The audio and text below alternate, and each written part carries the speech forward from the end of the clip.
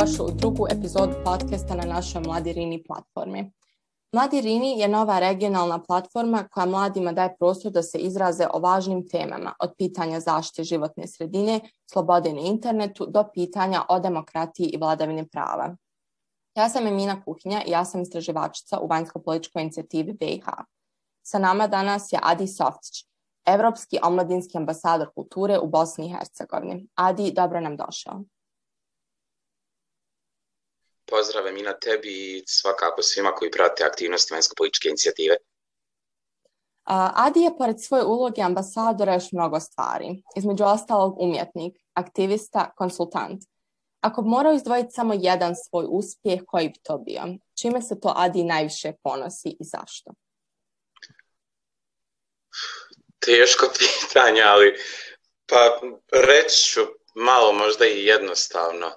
Naspram očekivanja ponosim se što sam i dalje ostao jedna sasvim u suštini normalna i privatno, čak možda i dosadna osoba, pored svih stvari koje si nabrojala sada i nekako uvijek kad me se predstavlja u emisijama, podcastima, nevažno, izdanjima, kad me se ne javljaju imam osjećaj da se priča o nekome drugom, tako da hvala ti prije svega na komplimentima i zaista ponosim se tom činjenicom da sam pored svega ostao jedan sasvim normalan, pristojan sin, brat, momak, prijatelj, sve što ide u paketu onako s nama što smo privatno kad se i ugase kamere i sve ostalo. Jedna doista skromna izjava od osobe koja nosi sa sobom toliko mnogo uloga i koja se konstantno i pojavljuje u medijima i koju se često i pita za mišljenje. Pa kad već govorimo o tom mišljenju, ja bih nekako ovaj naš razgovor fokusirala na položaj mladih u našoj državi Bosni i Hercegovini, te prije svega kako ti komentarišeš taj njihov položaj, status unutar ovakve jedne države i kakvi su njihovi stavovi prema trenutnom stanju demokratije? Poprilično je dvojako po mom mišljenju i još jednom hvala na komplimentu. Istina je, često me se pita za mišljenje, međutim trudim se ostati skroman jer skromnost po meni nije vrlina nego je alat objektivnosti. Smatram da su mladi u jednu ruku dosta pasivni. Stav kao takav je postao nešto degutantno za imati, što mi uopšte nije jasno kako i kada se desio taj prelaz da nas je stid jasno i glasno reći. Ako imamo problem ili mislimo drugačije od defaulta koji nam je postavljen i predstavljen od strane društva, u jednu ruku i nametnut. Mada mislim da je i naša država toliko atrofirala da apsolutno više nema ni vremena da nam nameće mišljenje, tako da smo za taj jedan divni demokratski alat da nam se kao kroz medije i stvari koje konzumiramo nameće stavi mišljenje amputirani i pušteni negdje sami da slobodno biramo, što je u suštini jedna jako super osobina i karakteristika super razvijenih demokratskih društava, što bosansko-hercegovačko i regionalno svakako još uvijek nisu. Mi smo negdje stuck in transition sve ovo vrijeme, ali mladi ne prihvataju priliku kao takvu i ne žele uopšte da razmišljaju o dnevno-političkim temama i temama koje se njih tiču.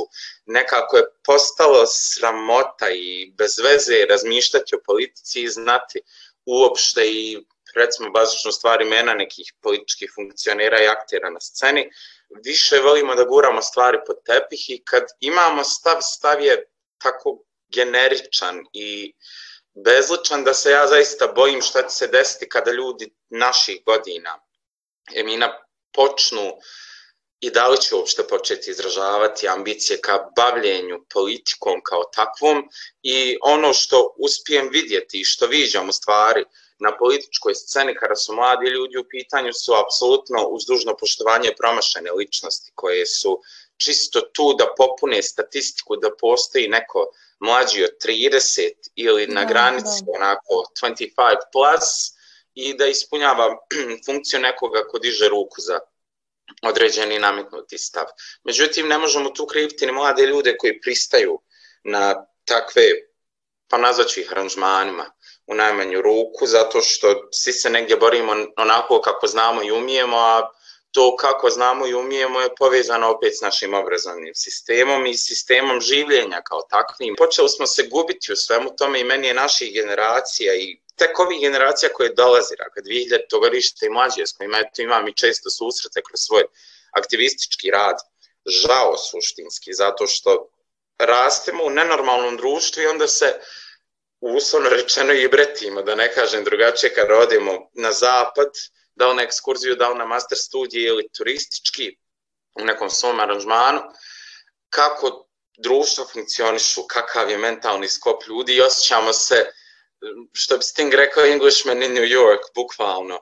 I malo mi nas je žao, a u drugu ruku me je strah nas samih, ne toliko sistema, sistem će kad tada padne da se promijeni. Strah me onog trenutka kad sistem padne, ko će da ga preuzme i ko su to ljudi kojima ćemo mi odlučiti da vjerujemo, jer negdje je postalo sramota ako ste intelektualac, ako imate lijepo akademsko zvanje, dobar posao, da se počnete baviti politikom i ako ste još progresivni, imate stav, onda don't enter that hole nikako. I znam i svjerok sam dosta svojih prijatelja, poznanika, čak i rodbine koji su vrhunski intelektualci, ljudi koji bi znali povesti ovo društvo nekim drugim putem i staviti ga na drugačiji kolosijek, da apsolutno ne pomišljaju i govore im stvar tipa ni u najgorem ludilu svom egzistencijalno ne bih se bavio politikom, što me i razočarava. Jer mislim da svako ko je dovoljno stabilna ličnost može mijenjati ne čitav sistem, a onaj komadić u kom se odluči aktivirati, ako to radi časno i pošteno. I šta god ljudi mislili, pojavilo se i par dobrih, kvalitetnih, mladih ljudi proteklih izbora konkretno na sceni koji obećavaju, međutim prijeti im potpadanje pod klerofašističke politike koje su kod nas negdje postale normativno. Nisi cool ako nisi fašista, barem 2% svoje ličnosti. Spomenuo si jako lošu političku situaciju u državi, spomenuo si korupciju, odlazak mladih, tu veliku razliku između našeg i, hajmo reći, evropskog društva. Mene zanima gdje ti tu vidiš neku pozitivnu, svijetlu tačku. Da li smatraš da mi, pored svega toga, imamo potencijal među mladima da se i oni uključuju u tu politiku? Mislim, evo sam si ti nekako skeptičan prema tome, ali da li postoji to i kroz koje mehanizme mi možemo ostvariti tu participaciju? Sigurno da postoji, evo sad ću malo i vaziti o biznisu ako smijem.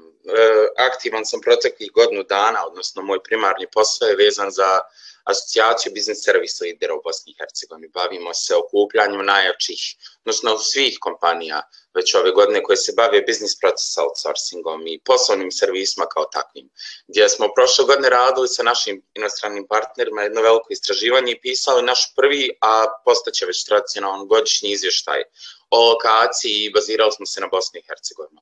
Poseban fokus nam je bio na talentu i mi apsolutno nismo bili, ja evo konkretno koji sam pripadnik novih generacija, tog nekog novog talasa koji treba da mijenja nešto, nisam uopšte bio svjestan činjenice koliko naša zemlja ima talentovanih mladih ljudi u smislu da smo mi skoro, pa u dobroj većini svi bilingualni u najmanju ruku, govorimo minimalno 2 strana jezika, imamo najveći broj govornika aktivnih njemačkog jezika na ovom području, što opet ne moramo nužno vezivati za taj trend odlaska. I dosta na stotine mladih ljudi je zaposleno u samoj industriji, na super pozicijama, plaćeni su jako, jako dobro, s obzirom ako se prisjetimo situacija gdje su nam plaće, ako završiš fakultet pa imaš 500 maraka platu, ti si najsretniji čovjek na svijetu, eto te na konju. To su plaće koje sad idu i 4-5 puta više od ove pomenute u pojedinim branšama i mladi ljudi s kojima sam se susretao i kroz rad sam govori da ne bi htjeli da idu odavde. Žele da se politički aktiviraju u drugu ruku, tako da smatram da sve ovisi o kreiranju vlastite prilike. Ako smo se već dovoljno obrazovani smo, eto, stalno smo svjedoci statistika da naš obrazovni sistem i nije baš najgori na svijetu. Živimo u eri skillsa, gdje nas niko ne pita šta si po zanimanju, već šta znaš da radiš. A tu je glavna zapravo, pa reći ću prepona, zamislimo da je ovo atletika. Zato što mi produciramo kadar koji zapravo ne zna ništa da radi, posjeduje samo formalno zvanje, a takva nam je i politika. Sad da se vratim na tvoje pitanje, da ne odimo predaleko, kako mladi to mogu mijenjati razvojem i radom na sebi. apsolutno isključivo sudbine u našim rukama. Sistem nas laže, dobro, to smo shvatili. Ne trebamo vjerovati. Sistem je korumpiran, sistem je loš. Ok, postoji li jedna dobra stvar ovdje? Evo sad sam ja rekao, postoji business process outsourcing industrija. Postoji, siguran sam, još desetine, ako ne i stotine, kada gledamo na region, dobrih stvari koje možemo koristiti kao svoju stratešku prednost. Evo, na kraju krajeva i korona nas je ubijedila šta se naših kolega Emina bit ću ličan vratilo iz inostranstva samo zbog COVID-a kao takvog i radi svoj posao od kuće. To je opet svjež kapital koji se generiše u BiH i mi imamo solidnu platišnu moć, a radimo od kuće jer COVID nas je negdje opomenuo, ako znaš nešto da radiš, nije bitno gdje si. Bitno je da možeš to da radiš i naravno bitan nam internet, tako da pozdravi našim telekom providerima, nadam se da će nam popraviti tu situaciju. Jer evo i mi smo imali tehnički gaf u uvodu u naš podcast danas. Tako da mislim da trebamo samo svi se bazirati na stvari koje se nas lično tiču, koliko god to egoistično zvučalo i evo ti si na početku rekao da sam skroman, sad ću biti baš neskroman. Ako smatraš da se tebi nešto lično... Ako smatraš da se tebi lično nešto u tvojoj lokalnoj zajednici ne dopada, zasuči rukavi i probaj promijeniti. Makar 1 milimetar, to je opet 1 milimetar više ka progresu nego tih, ne znam, 100 metara što smo zaostali za ostatkom svijeta ili kilometara. Ja sam ovdje sad optimista, čuj 100 metara. Ali smatram da je do nas, sigurno. I volim vidjeti recimo u medijima naslove gdje je podcrtano piše do nas je. To me uvijek fascinira, jer zaista jeste do nas je. Mi smo krivi, mi smo do duše, kad govorimo o Bosni i Hercegovini, nećemo biti toliko negativni. Protekli lokalni izbori su nam pokazali da ipak mlađe generacije koje su dobile glasačko pravo znaju jako objektivno da rasuđuju koliko toliko i da biraju pa u većini slučajeva najbolje od onog što je ponuđeno. Sad smo došli na tu prekretnicu gdje trebamo ono što nam se nudi unaprijeti. Evo ja sam čak možda i spreman da se u nekim svojim 30. godinama, to nije daleko, eto sad iz ove perspektive 5 godina imam, da se aktivno uključim u politički život. Ako narod bude smatrao da ja mogu doprinijeti nekoj promjeni, jer s ponosom mogu reći da sam promijenio kulturni narativ moje lokalne sredine, bavići se kulturom, postavljajući nove standarde, dižući sve za jedno 15 stepenica iznad. Mislim, sad ću zaista zvučati neskromno, ali ne znam da postoji igdje jedna mala zajednica u našem regionu, da je neko ostao u njoj. Ok, porijeklom je, ne znam, kaže iz Pančeva, nebitno. Ja sam porijeklom i živim u Maglovi, dospio sam do Newsweeka koji je broj 1 politički nedjeljnik u svijetu, do Madone, Vice.com-a, u Maglaj su dolaze mediji iz Beograda, Zagreba da radi razgovore sa mnom o inicijativama koje ja radim da naprijedim kulturnu sliku svoje zajednice. Ne zato što smatram da je ovdje loše, nego jednostavno ako ne postoji sadržaj koji mojem senzibilitetu odgovara iz oblasti kulture, ja ću da ga napravim. I često su me pitali zašto projekti koje sam radio i koje radim i nadam se da ću ih raditi nakon ove pandemije koštaju toliko, ne samo novčano, nego i mentalno, mene i moj tim, zato što ja uvijek želim više, želim bolje, želim jače i to me do sad i zdravstveno koštalo par puta, prije svega govorim o mentalnom zdravlju, da mene onda realnost vrati, reality slap se desi. I smatram zaista, evo, da ti ne dužim dalje odgovor, isključivo je do nas kako ćemo kreirati narative života u ovom regionu. Da, mislim, bit ću slobodna i reći da apsolutno dijelim mišljenje i ono ka čemu sam ja zapravo išla sa ovim pitanjem jesu te pozitivne priče. Mislim, ti si jedan od brojnih mladih u našoj zemlji koji nisu odustajali, koji su bili uporni, koji su imali taj neki cilj ispred sebe i kako im su išli sve ovo vrijeme. Spomenuo si tu modernizaciju koja evo, za vrijeme pandemije sve više i zauzima prostor u našoj zemlji.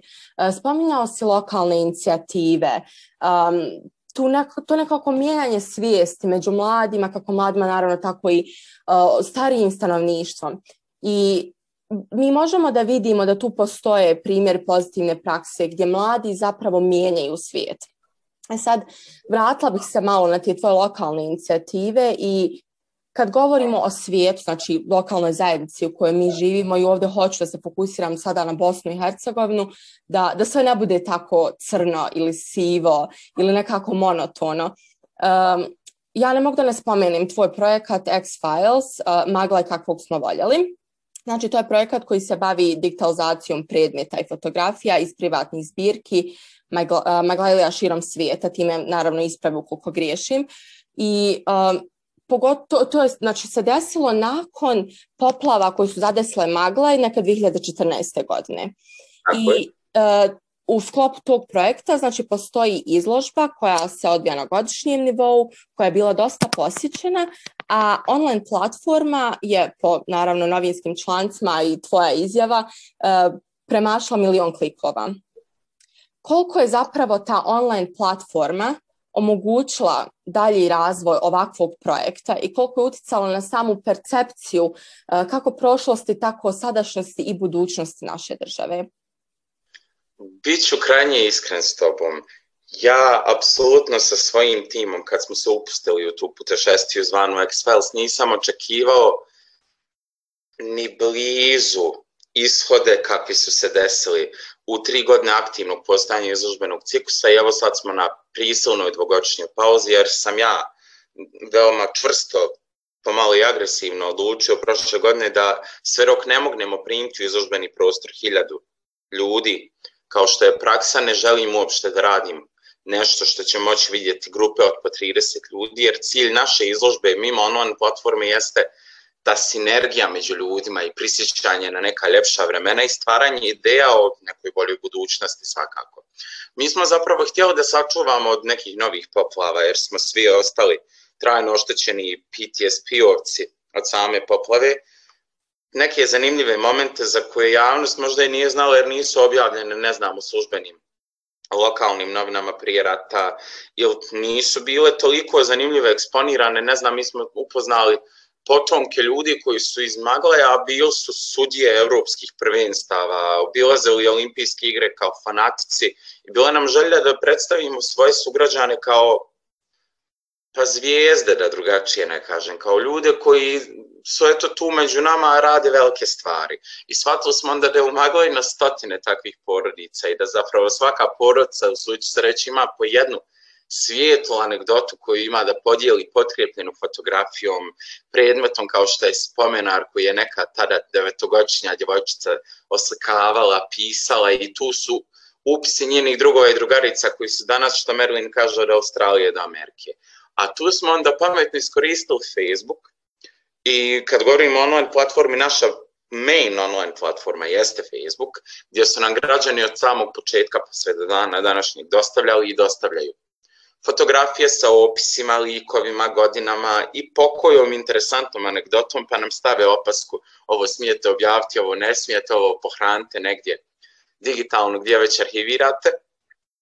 I naišli smo zaista na ovacije. To je premašalo nakon objave članka na Vice.com za naš region. I onda nakon objave na Vice UK premašalo je 1 milion klikova u nekoliko dana. I dan danas to jako super funkcioniše. Objavili smo neke video snimke i dokumentarce IRT-a o Maglaju koji su i danas živi viralno i vrte se, što bi mi rekli. Na to sam jako ponosan. Dobili smo podršku i tek sam političku notu svega toga shvatio, mi mirimo ljude. Maglailije širom svijeta iz inostranstva putem fotografija. Politički, prisjećaju se jedan drugih, ponovo se uvezuju. Sad je nastala jedna super Facebook grupa, ima već 18.000 ljudi koji su porijeklom iz Maglaja po cijelom svijetu su i dijeli tako međusobno fotografije, anegdote, sad kako je ko pitaju jedne za druge. Sve je to plod jedne super inicijative koja je krenula od grupice nas 5 najboljih prijatelja. I dobili smo na kraju podršku ljudi kao što je bivši predsjednik Hrvatske, profesor Ivo Josipović, koji nam je došao otvoriti izložbu posvećenu sretnim trenucima djetinjstva u ratu, gdje smo se fokusirali na dokumentarni film gdje imamo 3 tada djeteta, danas odrasla uspješna mlada čovjeka i sasvim slučajno 3 različite nacionalnosti, apsolutno nismo gledali na taj moment, koji su pričali o svojim sretnim trenucima odrastanja u ratu i to je zvučalo negdje i samom profesoru Josipoviću surrealno, kao čuj postojalo je sreće u tom momentu i vas to zanima. I došao je, zaista moram istaknuti, pro bono, u Magla je 2 dana radio političke radionice, odnosno demokratske, sa mladim ljudima, najtalentovanijim učenicima srednjih škola s područja Maglaja. I nakon toga smo imali jedan komercijalni izlet 2018. gdje smo radili projekat posvećen herojima i antiherojima jednog vremena u lokalnoj zajednici, portretirajući, rekonstruirajući neke fotografije iz prošlosti sa akterima danas. Gdje su ti ljudi danas? Gdje su ti naši silni profesori, doktori, ulični prodavači, novinari, urbane legende grada? Dobili smo onda podršku i ljudi kao što je Lepa Brena i Emir Hadžhafizbegović i Goran Bregović u samoj realizaciji projekta. Imali su veze s Maglajem, kretali su odavde sa našeg festivala ili su igrali ovdje svoje predstave. Tako da smo i tu dobili veliku medijsku pozornost, a ja sam negdje bio dovoljno oprezan da to ne privatizujem dovoljno, iako su svi počeli to vezivati uz moje ime. Iza mene stoji uvijek jedan savršeno pripremljen tim ljudi i savršeno pripremljena strategija. Kada kažem savršeno, ne smatram to savršeno, to je savršeno za naše kapacitete, da me sada slušalci ne počnu razapinjati da sam krenuo skromno, a postao egomanijak do kraja podcasta. Dakle, za naše okolnosti nešto savršeno i nešto na što smo mi preponosni i dan danas i fali nam evo već drugu godinu bez izložbe i bez samog projekta i jedva čekamo da krenemo raditi, da dođemo i do obaranja Guinnessovog rekorda, što nam je cilj sa samom zbirkom i tako dalje. Međutim, opet vraćam se na priču, kad mi kažu da ne može, sve može, do nas je. Tako da, slobodno ti kreni na drugo pitanje, ako nastavimo Sex-Filesom, mislim da će ovo potrati 1-2 sata. Da vidim da stvarno tu ima dosta toga za reći i tvoja sad rečenica vezana za taj tim koji stoji iza tebe. Prvo, znači, vidjeli smo koliko su mediji, to jest online platforme, doprinijele promociji tog projekta. Mislim, tu je se radilo o procesu pomirenja, o nekako vraćanju na neka zajednička sjećanja. Privukli ste pažnju poznatih ličnosti. Pokrenuli ste inicijative od te političke radionice koje je spomenuo. Koliki je zapravo odaziv mladih? Koliko su oni zainteresovani za ovakvu vrstu aktivizma? Ali kad kažem ovakvu vrstu, mislim na online aktivizam, jer i sad za vrijeme pandemije svi smo više provodili na društvenim mrežama, čitali smo te medije. Koliko zapravo mladi reaguju na sve to? Iz našeg iskustva govoreći reaguju fantastično. Kod nas su 2018. bukvalno bile audicije za volontere na samom projektu, jer Sex-Files nekako pozicionirao. Imali smo super jedan koncept koji spaja primamljivost, faktor privlačnosti između svih generacija, gdje su mladi ljudi željeli da daju doprinos zato što su, ne znam, znali imamo super after party posle samog događaja i samih 7 dana izložbe i postavke 10 dana online, koji nam sponzorišu super, ne znam, kompanije kao što je, smijem zvučati komercijalno, Red Bull, Coca-Cola, a stariji ljudi su opet privučeni iz starije generacije time da, vidiš, naša djeca ipak ne žele da mi budemo zaboravljeni. I tu je negdje formula samog uspjeha projekta i želje mladih da se bavi time. Moram i reći da i sama radionica sa profesorom Josipovićem, a poslije toga smo radili sa Savinom Čudić i Eminom Gančić, čak i sa Hanom Hadžavdađ, gdje smo naletili na ogromnu osuru javnosti, kako pored takvih velikana koje ste imali, dovodite nekog ko se bavi social media influencingom. Zapravo, javnost tada nije bila svjesna da će influenceri jako brzo poslije toga postati jedan od glavnih marketinških alata današnjice i ljudi koji formiraju mišljenje djece prije svega, a zatim i mladih ljudi. Svjedoci smo danas da nam se djeca edukuju uz baku praseta, tako da izvinite, ja samo čekam koji će univerzitet Bogdana Ilića pozvati da im ispriča kako se to uspijeva i zašto on radi stvari kako radi, jer od toga ne možemo pobjeći, a mi prečesto zatvaramo oči, znaš, kao influenceri su nešto degutantno, Bože sačuvaj, a svi volim... jer društvo zapravo nije ni svjesno njihovog utjecaja na kraju dana. Kakav god taj utjecaj bio i dalje djeluje. Neminovan je i postoji, primjetan je, osjetljiv je, a evo, iako živim u Magli, viđam djecu koja hodaju u merchandise duksercama pojedinih influencera, sada ih ne imenujem, ne promovišem u podcastu, nisu ništa platili, pa nećemo. A ljudi se prave roditelji kao to nas ne dotiče, to su neke gluposti. Nisu gluposti, sav audiovizualni sadržaj koji konzumiramo, pogotovo kad smo mali, znatno utiče, to je dokazano, nisam je ovdje nikakav čarobnjak tople vode, na to kakvi ćemo biti kad porastemo. I smatram da je jako bitno i online sferu, eto sama si rekla, svi živimo online živote već godinama, proteklih godinu dana intenzivno, skoro pa 90% i posla i života je online. I na Netflixu, i na HBO-u, i na Zoomu, i na Skype-u, i na Facebooku, i LinkedInu, mislim, gdje sve ne, Microsoft Teams. Jako je bitno da jedni drugi usmjeravamo na neke dobre stvari, pozitivne stvari, od dokumentarnih filmova, igranog tipa, serija i tako dalje, a pogotovo djecu, i da ih usmjeravamo da uče ih historiju kroz to i da uče što je najbitnije o samim sebi kroz sadržaje koji konzumiraju. I apropo online aktivizma, postali smo dosadni, nažalost. Govorim konkretno za naš region, toliko je više online webinara, seminara, edukacija, radionica, podcasta, vlogova, da zaista samo najjači i najbolji opstaju. I u tome leži čar. Moramo znati, prepoznati šta je to što javnost želi da konzumira. Ne prepustiti se tome da nam se kreira narativ, pusti i da postoji 10 klaunova koji ga dalje šire, spredaju i dokreiraju, dorađuju, dograđuju. Jako je bitno da se oforme različite struje. Znaš, ono kako kažu, svaka roba ima svog kupca, tako i sa online sadržajem i online aktivizmom. Ne možemo svi biti aktiviste, ne možemo svi također biti ni inženjeri, ni sportisti, ali jako bitno je da online platforme zaintrigiraju ljude kojima su namijenjene, a to je opet target audience, gdje sam ja onako profesionalno deformisan kao neko ko se bavi marketingom, pa se ibretim na pojedine sadržaje koje pojedine kompanije, organizacije, inicijative šire u cilju dobijanja klikova ljudi kojima apsolutno nisu target audience. Ne znam, jako dobro funkcionišu platforme za mlade i dosta mladih prati taj sadržaj. Konkretno mogu govoriti i o platformi čiji sam dio We Balkans, evropski omladinski ambasadori, gdje su privučeni mahom mladi ljudi na desetine hiljada da prate sadržaje na Facebooku, gdje su i različiti online eventi i webinari koji se tiču nas. Imali smo recimo prošle sedmice, baš simptomatično, mi danas snimamo podcast, ja sam prošle sedmice učestvovao na webinaru o podcastima sa najvećim našim podcasterom Agelastom. Odličan tajming onda. Fantastičan, moram priznati, tako da se nadam da će ovaj mladi Iri postati jedna super platforma i da će onako s ponosom u CV-u moći istaknuti za, ne znam, ajmo biti optimistični, godinu dana da sam učestvovao u jednom od prvih izdanja samog podcasta. Hvala ti, Adi, i mi se nadamo da će biti tako.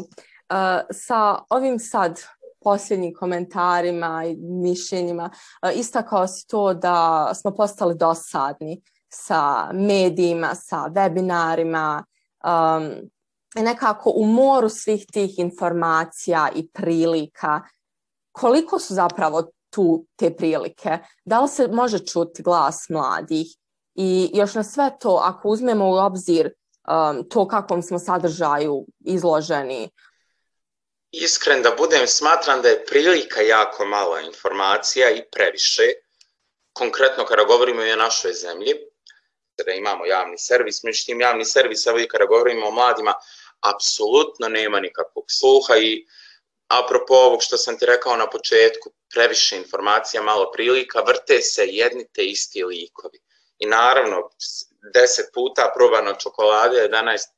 put je pa mlaka, ista je to čokolada, ali nije ti ista euforija kao prvi put kad je probaš. Tako je, nažalost, u našem divnom Brave New World sistemu i orwellizmu. Ja mislim da mi sad živimo zapravo 1984, da smo svi došli do one sobe gdje suočavamo se sa svojim najvećim strahovima. 100% smo u nekom stokjec trenutno, gdje se vrte isti likovi sa istom pričom, istim namjerama koje su opet s godinama se ispostavilo orijentisane ka samo promociji, profitu i negdje koji su isključivo tu da bi nešto prokomentarsali. A kad im pogledate CV, apsolutno ništa nisu sem to komentarsanja ni radilo. Tako da su meni funkcije komentatora bez ikakvog argumentovanog zaleđa, u smislu zaleđa mojih zasluga, to sam ja, zato sad smijem da ti kažem, to ti ne valja, apsolutno bespotrebne. Mi imamo političke analitičare koji se nikad nisu bavili politikom. Kako ti možeš suditi o nečemu s čim se nikad nisi konkretno, lično bavio? Ok, jesi se susretao, čitao, sve to super, sve to po meni pasiva, aktive ti fali, kad podvučemo tvoj bilans, ti si u aktivi 0, u pasivi si generisao svašta nešto što je u suštini beskorisno.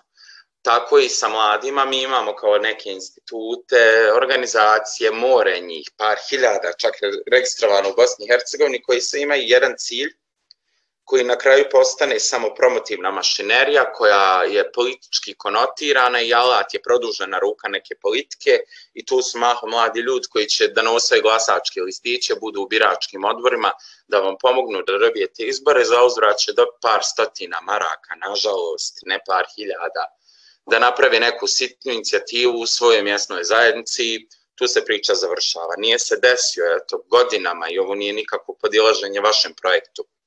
Projekat i inicijativa koji će promovisati mlade lidere, koji će im dati priliku da se čuje njihov glas i s tim sam još ponosniji što ste mene prepoznali kao jednog od takvih aktera i ljudi koji se ne boji otvoreno govoriti, mada to puno košta u smislu prilika i svega što smo spominjali, međutim nikada neće se libiti otvoreno govoriti o problemima i anomalijama ovog društva, zato što naš pacijent više nije ni u stanju kliničke smrti.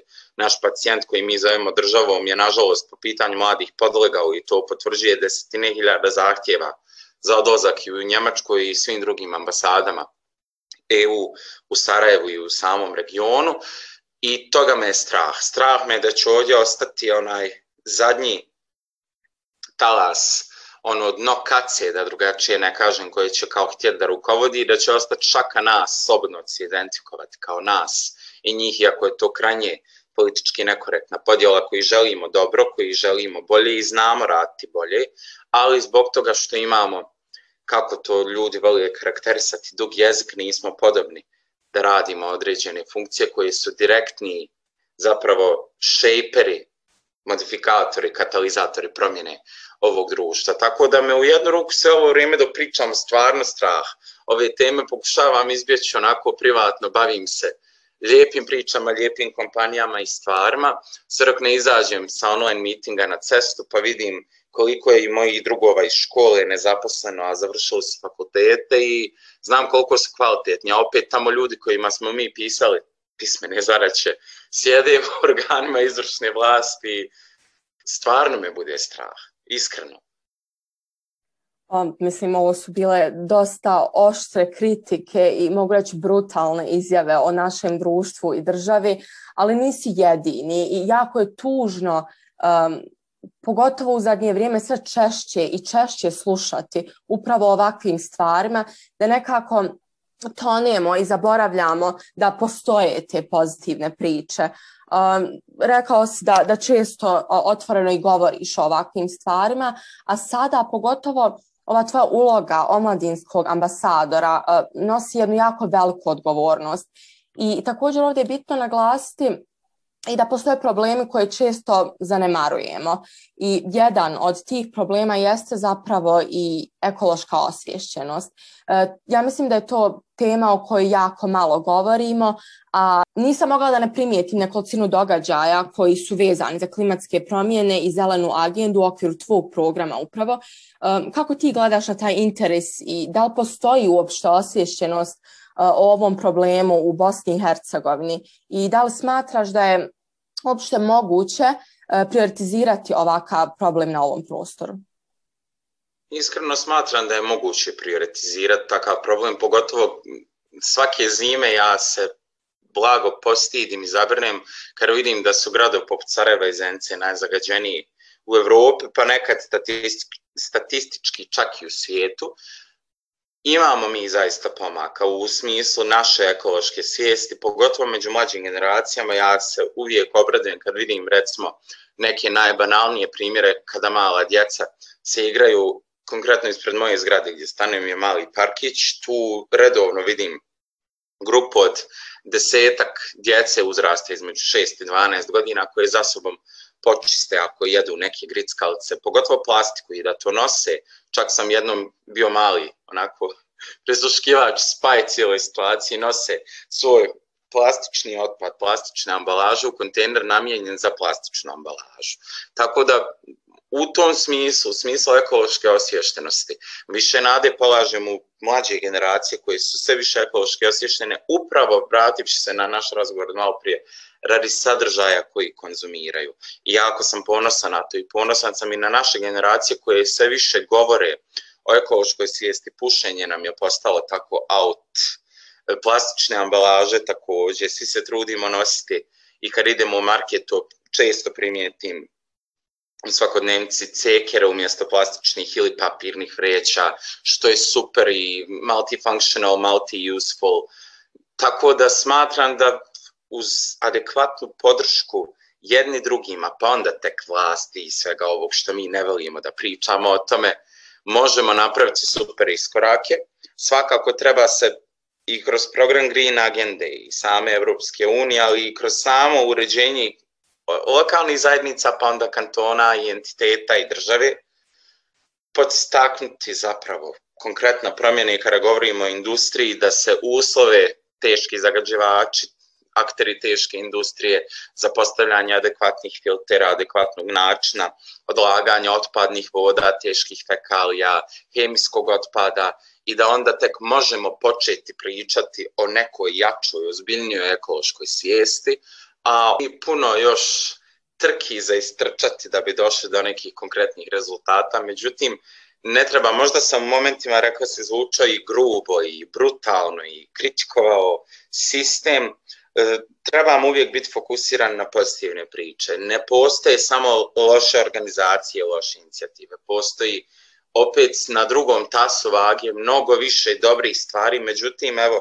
možda sam ja sad bio manifest pogrešne medijske reinterpretacije realnosti, zato što svjedoci smo da rijetko će kad pozitivna priča, pogotovo kod nas, ali i u svijetu je tako, pozitivna priča naići na ovacije i feedbacke, reakcije, koliko negativna. Tako da automatski mi stičemo dojam da je naše društvo loše, a uopšte nije, mi smo, eto, ponavljam, najtalentovanija radna snaga regiona za određene industrije i servise.